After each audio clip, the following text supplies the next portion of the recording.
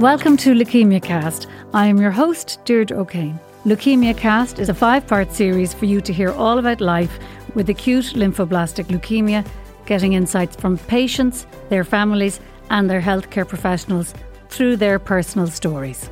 Leukemia Cast has been developed by Children's Health Ireland, CHI, at Crumlin with the support of Servier Laboratories, Ireland. In this episode, we talk to Professor Owen Smith, who is Professor of Paediatric and Adolescent Medicine at Our Lady's Children's Hospital, Crumlin, and the Chief Academic Lead to the Children's Hospital Group. You're very welcome. Professor Owen Smith, thank you. Welcome to this podcast. Thank you for talking to us. I want to start with asking, can you tell us how the treatment of ALL has improved over the years? Oh, right. Big question. So, it's been an incredible story, actually. And it starts off back in the 1930s, 1940s. And it happens not in cancer medicine, but it happens in vitamin medicine. So a lady called Lucy Wills, who was a graduate of the Royal Free Hospital in London, went off to India as part of the empire. And she was a hematologist. She was interested in blood cells and then, hemoglobin and things like that. And she came across a group of women whose hemoglobins were low, and she couldn't find out the reasons why. So what she did then was she looked at their bone marrows, and their bone marrows were, very similar to what we would call pernicious anemia. And pernicious anemia is due to B12 deficiency. But these patients were replete of B12. They had loads of B12. So she started looking to find the cause of it. And basically what these women were doing, these were vegans, and they didn't eat a lot of foliage, greenery, vegetables. So that's where folate comes from. It comes from the term foliage, yeah? So anyway, between the jigs and the reels over a number of years, then they found the missing link, which was folic acid. So when they gave folic acid back to these women, their hemoglobins came normal again. So that's where it all starts. And then it moves on then from India across to Boston. And in Boston in the mid-1940s, a guy called Sidney Farber, you've probably heard of the Dana-Farber Cancer Institute, probably the top 2 or 3 cancer institutes in the world, works out of Harvard University and Boston Children's Hospital. So Farber was particularly interested, when he looks down the microscope at children with leukemia, similar findings to those women with, folate deficiency. So he gave these leukemia cells in the Petri dish in the lab, gave them folic acid, and he noticed that they grew faster. So instead of just walking away from that, like he was expecting these cells to become more mature when you add the vitamin back, like if you're vitamin deficient, you get better, right? So he then asked a fantastic chemist from India as well, but working at Harvard, could he develop or produce an antifolate? So he produced an antifolate, and that drug was called aminopterin, and he gave it to several children with acute leukemia in Boston Children's Hospital. And miraculously, those children went into leukemic remission. First time ever that a drug was shown to cure a cancer. Not cure, all of those children relapsed. But it was the first time ever that we could show that giving a drug to a patient with acute leukemia had a fantastic, profound effect in pushing them into remission. All of those children, unfortunately, relapsed. But that was the start of chemotherapy for ALL. And when was that? When are we talking about now? So we're talking around 1946, 47, but the seminal paper was published in October, November of 1948 in the New England Journal of Medicine. Okay, and we've come a long way now. We've come an awful long way since then. So then over the next, say, maybe 10 years, then newer drugs were developed. That aminopterin, by the way, became methotrexate. Methotrexate is one of our staple drugs for ALL now. We still use it in bucket loads, and we use it across all cancers. So that's where it starts. Is that a form of chemotherapy? Methotrexate. It's a form of chemotherapy, yeah, and it kills cancer cells, but it also kills immune cells as well. So it's used in a lot of other conditions like immune disorders, like rheumatoid and things like that. So it's been used right across the board. Next 10 years, newer drugs start to become available. And the group again at Sloan Hospital, it's now called Sloan Kettering in New York, Sloan Hospital. Joe Birchnell then gets his hands on what we call thiopurines, or 6-mercaptopurine and thioguanine, and he starts giving these children this drug as well. So he's using it with the methotrexate. So we're developing combination chemotherapy. So if you look at any of the children here or any of the adolescents having chemotherapy, they have what we call polychemotherapy, at least 12 to 14 different drugs Amazing. as part of their regimen. So then in the NCI in Washington then in the 60s, two guys called Fry and Freireich then started to escalate the dosing of these drugs, but they found that they were impairing the function of certain organs in these patients, kidney function, gut, heart to a certain degree, and also the bone marrow. So they were failing in the bone marrow, and so they invented developing platelet transfusions, blood transfusions, and also supportive care in terms of antibiotics. Yeah, so we started then to start increasing the cure rates in the 1960s, 1970s, and we were up to around 20%, 25%. So 1 in 4 of these children are now becoming cured from their acute lymphoblastic leukemia. The seminal study, however, is published in 1971 in Blood, in the journal Blood, by Don Pinkel and his group from St. Jude's Children's Research Hospital in Memphis. Most of the children who didn't survive, the 75% of those children who didn't survive, the 3 and 4, they mostly died from relapse around their central nervous system, around their brain, or in their bone marrow. So what Don Pinkel did was he addressed that whole area. So he irradiated the brain to prevent the leukemia from coming back, but also invented stages of treatment, what we call now induction, consolidation, maintenance chemotherapy. For ALL, it usually takes between 2.5 to 3.5 years for completion of therapy, but also irradiating the brain to prevent the leukemia from coming back. That's what he did. And it was his 5th protocol called Total Therapy 5, published in 1971, showed a 50% overall survival. That's 1971. Amazing. Has there been as big a step since, or is that the biggest breakthrough? That is the biggest single breakthrough, I would suggest. We're about to get a bigger breakthrough in the next 5 to 10 years, and we can come back to that later on. But the problem with that therapy was CNS irradiation, radiation to the brain of young children. And unfortunately, we found out from prospective following those patients' studies that a lot of these patients, their neurocognition started to fall off. They weren't as bright as they should have been. And then some of the other drugs, the toxicities like bone disease, heart disease, stuff like that. So we needed to start becoming cleverer around that time to see, can we do different things. And then the biggest step next came in the 1970s, 1980s, when the Germans started to use what we call intensification. So in other words, you're diagnosed with leukemia, you're given 21, 28 days of treatment in hospital, and then they allowed you to go home, and they brought you back when all of your counts were recovered, when you were feeling well, and then they would start again. The Germans said, hang on a second. What we need to do is to hit the leukemia when it's most vulnerable, when the patient is starting to regenerate more blood. And so they came in with intensification early on. And 50% goes up to 65%. So this is in the 1980s. This is fantastic. That's huge improvement. Huge improvement. Unfortunately, at that stage, we were treating all of these children and young adolescents with the same protocol, with a single protocol.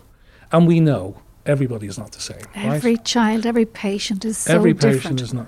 Absolutely. And we know it now more than ever that every leukemia is unique. It's like your fingerprint. So this is what I say to mums and dads every time I see them.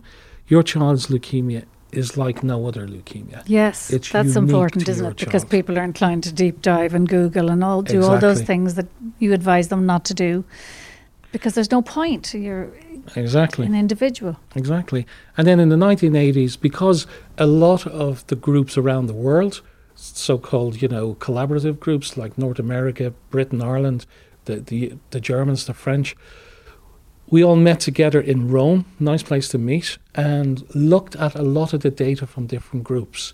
And what started to fall out of the data was we could risk stratify. So we found that girls were doing better than boys, but that's not uncommon in life. Women tend to do better than men. Indeed. In lots of things. They tend to live longer, and men tend to live less long than women.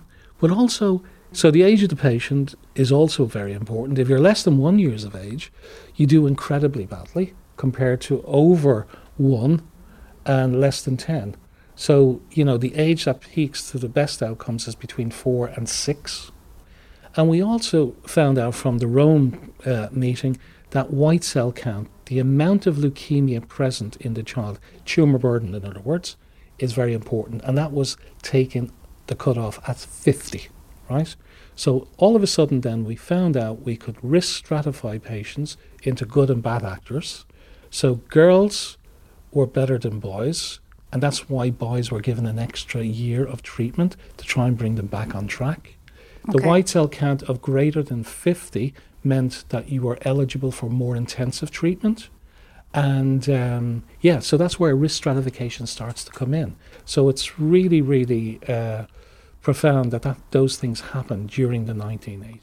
And can we jump to 2022, or is that too much of a leap? I just think it'd be interesting to hear how we've moved forward from that. So the way we moved forward then was that we risk stratified those patients, gave them more treatment if they were poor risk, gave them the same amount of treatment if they were standard risk, and we shifted the curves up. So we're going from 65% now up to the 82%, okay? Phenomenal.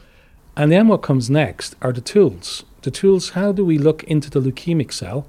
How's the leukemic cell behaving? How can the leukemia cell tell us something different? Because some of these patients are cured, and we didn't know who these patients were. When we look at the cytogenetics, the chromosomes involved, we found even better sort of predictors of outcome. So that was a major achievement. So cytogenetics, there were some very good cytogenetics, like what we call the big word, high hyperdiploidy. They do incredibly well, 95% cure rates.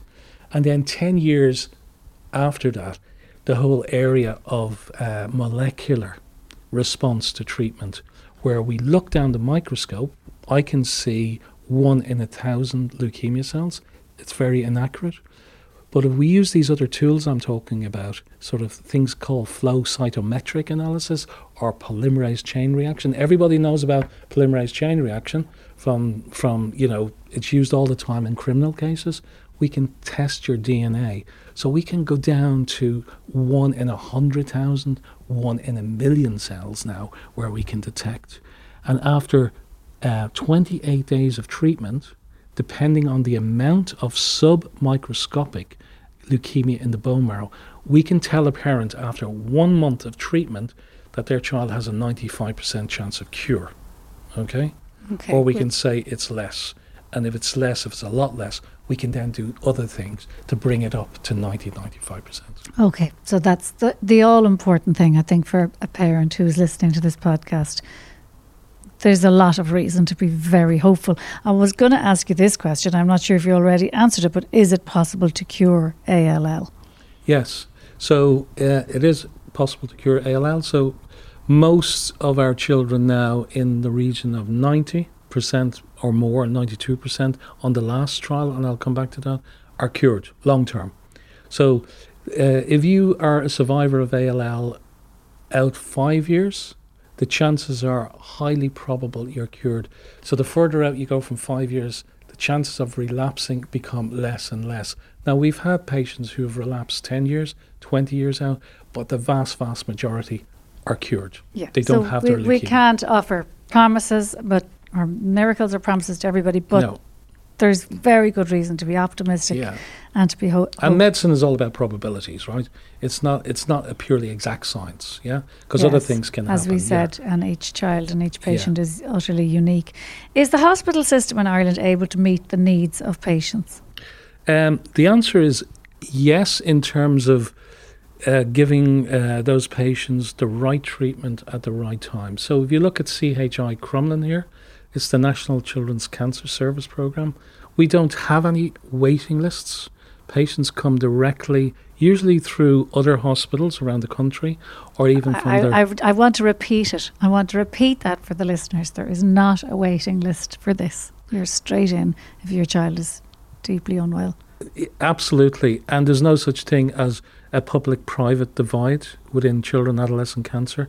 Everybody is treated exactly the same. That's also hugely important for people to hear, because we know we talked about financial situation for some people, and I'm sure, there might be people thinking, why don't we have healthcare? Why don't we have insurance? It's not necessary. Every child is treated equally in the system. Absolutely, yeah.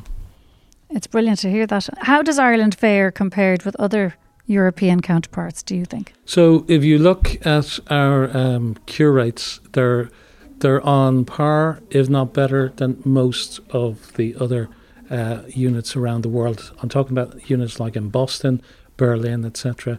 If you look across Europe, there was a study done in 2015 published by the Oxford Group of Epidemiology, and if you looked at the standardised mortality rates for children with ALL, we're the best in the European Union of 27 states. That's got to be comforting for our parents who are listening to this. Hearing that from you has got to be, And I think the reason for doing it that way, or those results that came out, we were using the same protocol as our colleagues in the United Kingdom, but we centralised all of our children's cancer services in 2002 into Crumlin. And so we centralise all the expertise, all the clinical trials activity. So we've actually won out, really, by that decision making. Is this as a centre of excellence? Is that what you refer to it as? Exactly, yes. Yeah. Makes an awful lot of sense, doesn't it, to just bring all of the talent together. Absolutely. A think tank, essentially, for each child. What would you like to see change in the future to support children and adolescents with childhood cancers? So the biggest thing is to understand the biology of the cancers. As I was saying earlier on, if we understand the biology, then we can be smarter than the drugs that we're giving at the moment. In other words, we can use more targeted therapies, less toxicity. Immunotherapies, less toxicity. Are they on the rise, immunotherapies? They are. They're on the rise. These are the big kids on the block now. We've started our CAR T-cell program, our chimeric antigen receptor T-cell program here, which really offers hope where hope was never there for multiply relapsed patients. We can pull them back into remission and get them cured as well. So, and targeted therapies. So that's one area, new therapies. The other area is more patients on clinical trials. So the new program for the country is not just children up to the age of 16, but I'm in charge of the adolescent young adult population up to the age of 25. And they are a group of patients that have fallen between the cracks, basically. Their clinical trial activity is much less than the younger children or even the older patients, and we want their services centralised as well, not into one centre, but into 3 centres, adult centres, St James's, Cork and Galway, working with us here in CHI in Crumlin. So it's going to be this network of consensus for all of these patients that's going to get more of them cured. Can I ask you a question? If I was a parent and somebody suggested to me a clinical trial for my child, it brings up a lot of questions. I'm just a lay person, because you think, it's a trial, what do they know? Do they know enough? Do you see it as a positive? Would you encourage people to take a clinical trial if they were offered it? Yeah, so trial is probably the wrong word. Yeah, I think it is. It's a little bit misleading. It's emotive as well. It's a bit misleading. But when I talk about a clinical protocol or a clinical trial, they're synonymous. And what we're offering in the present clinical protocol or trial is going to be better than what we've just completed, okay? So in 2003, we had a protocol finished in 2011, and it showed for the first time ever we can stop all of the intensification treatments if we have a certain molecular signal in some of these patients.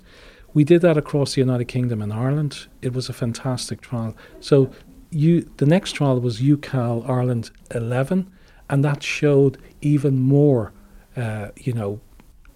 hope in terms of getting more of these patients through. And our new trial, it's called Altogether 02, it's across 14 different countries in Europe. And it's not going to just go up to 16 years of age, it's going to go up to 44 years of age, because we believe that the adults with ALL can benefit from what we did with children in ALL. We're good at ALL in children because it's the commonest cancer in under 21-year-olds. So we're good at it, and that's what we want to bring to these 14 countries across the European Union. I can tell that you are very passionate about what you do, and you're optimistic.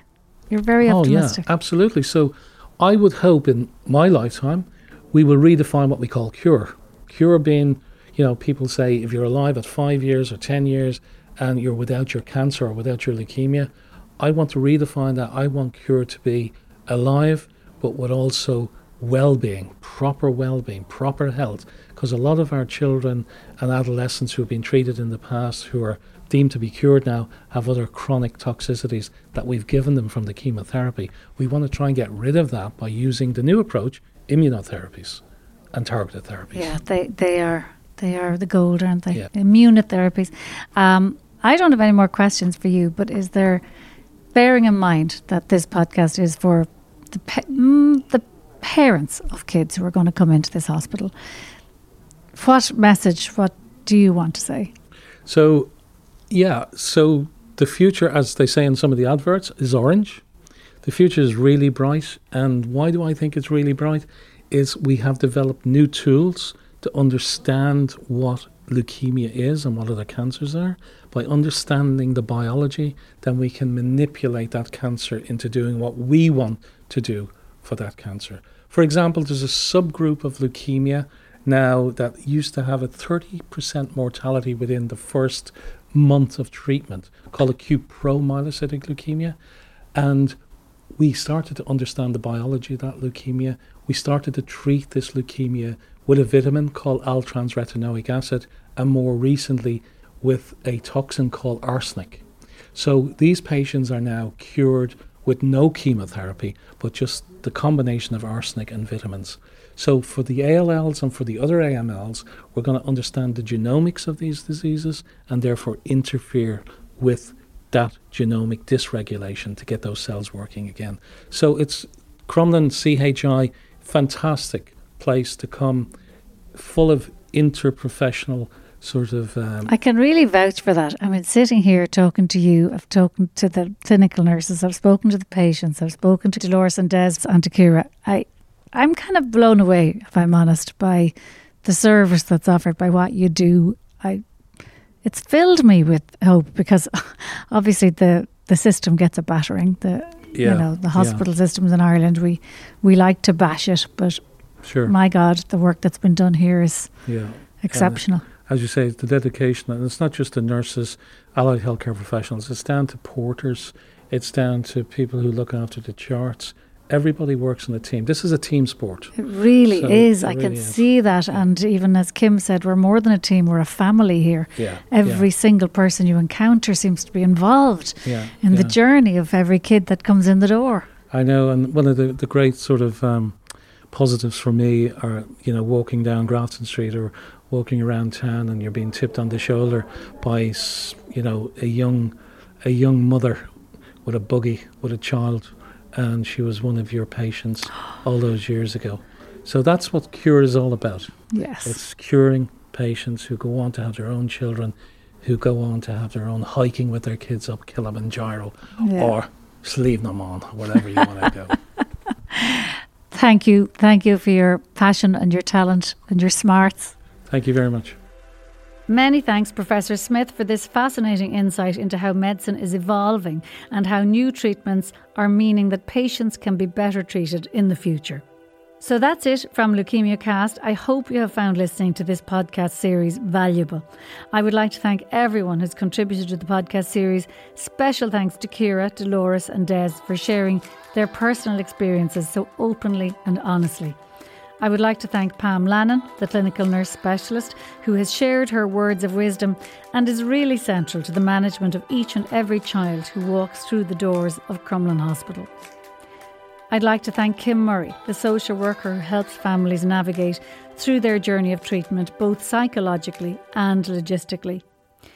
And finally, I would like to thank Professor Owen Smith for giving so generously of his time to give us some context to the challenges which each patient is faced with every day in our healthcare system in Ireland.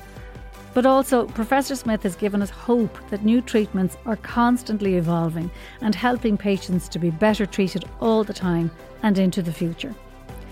And finally, to you, our listeners, we do hope you have found listening to this podcast series interesting, informative and of some benefit to you.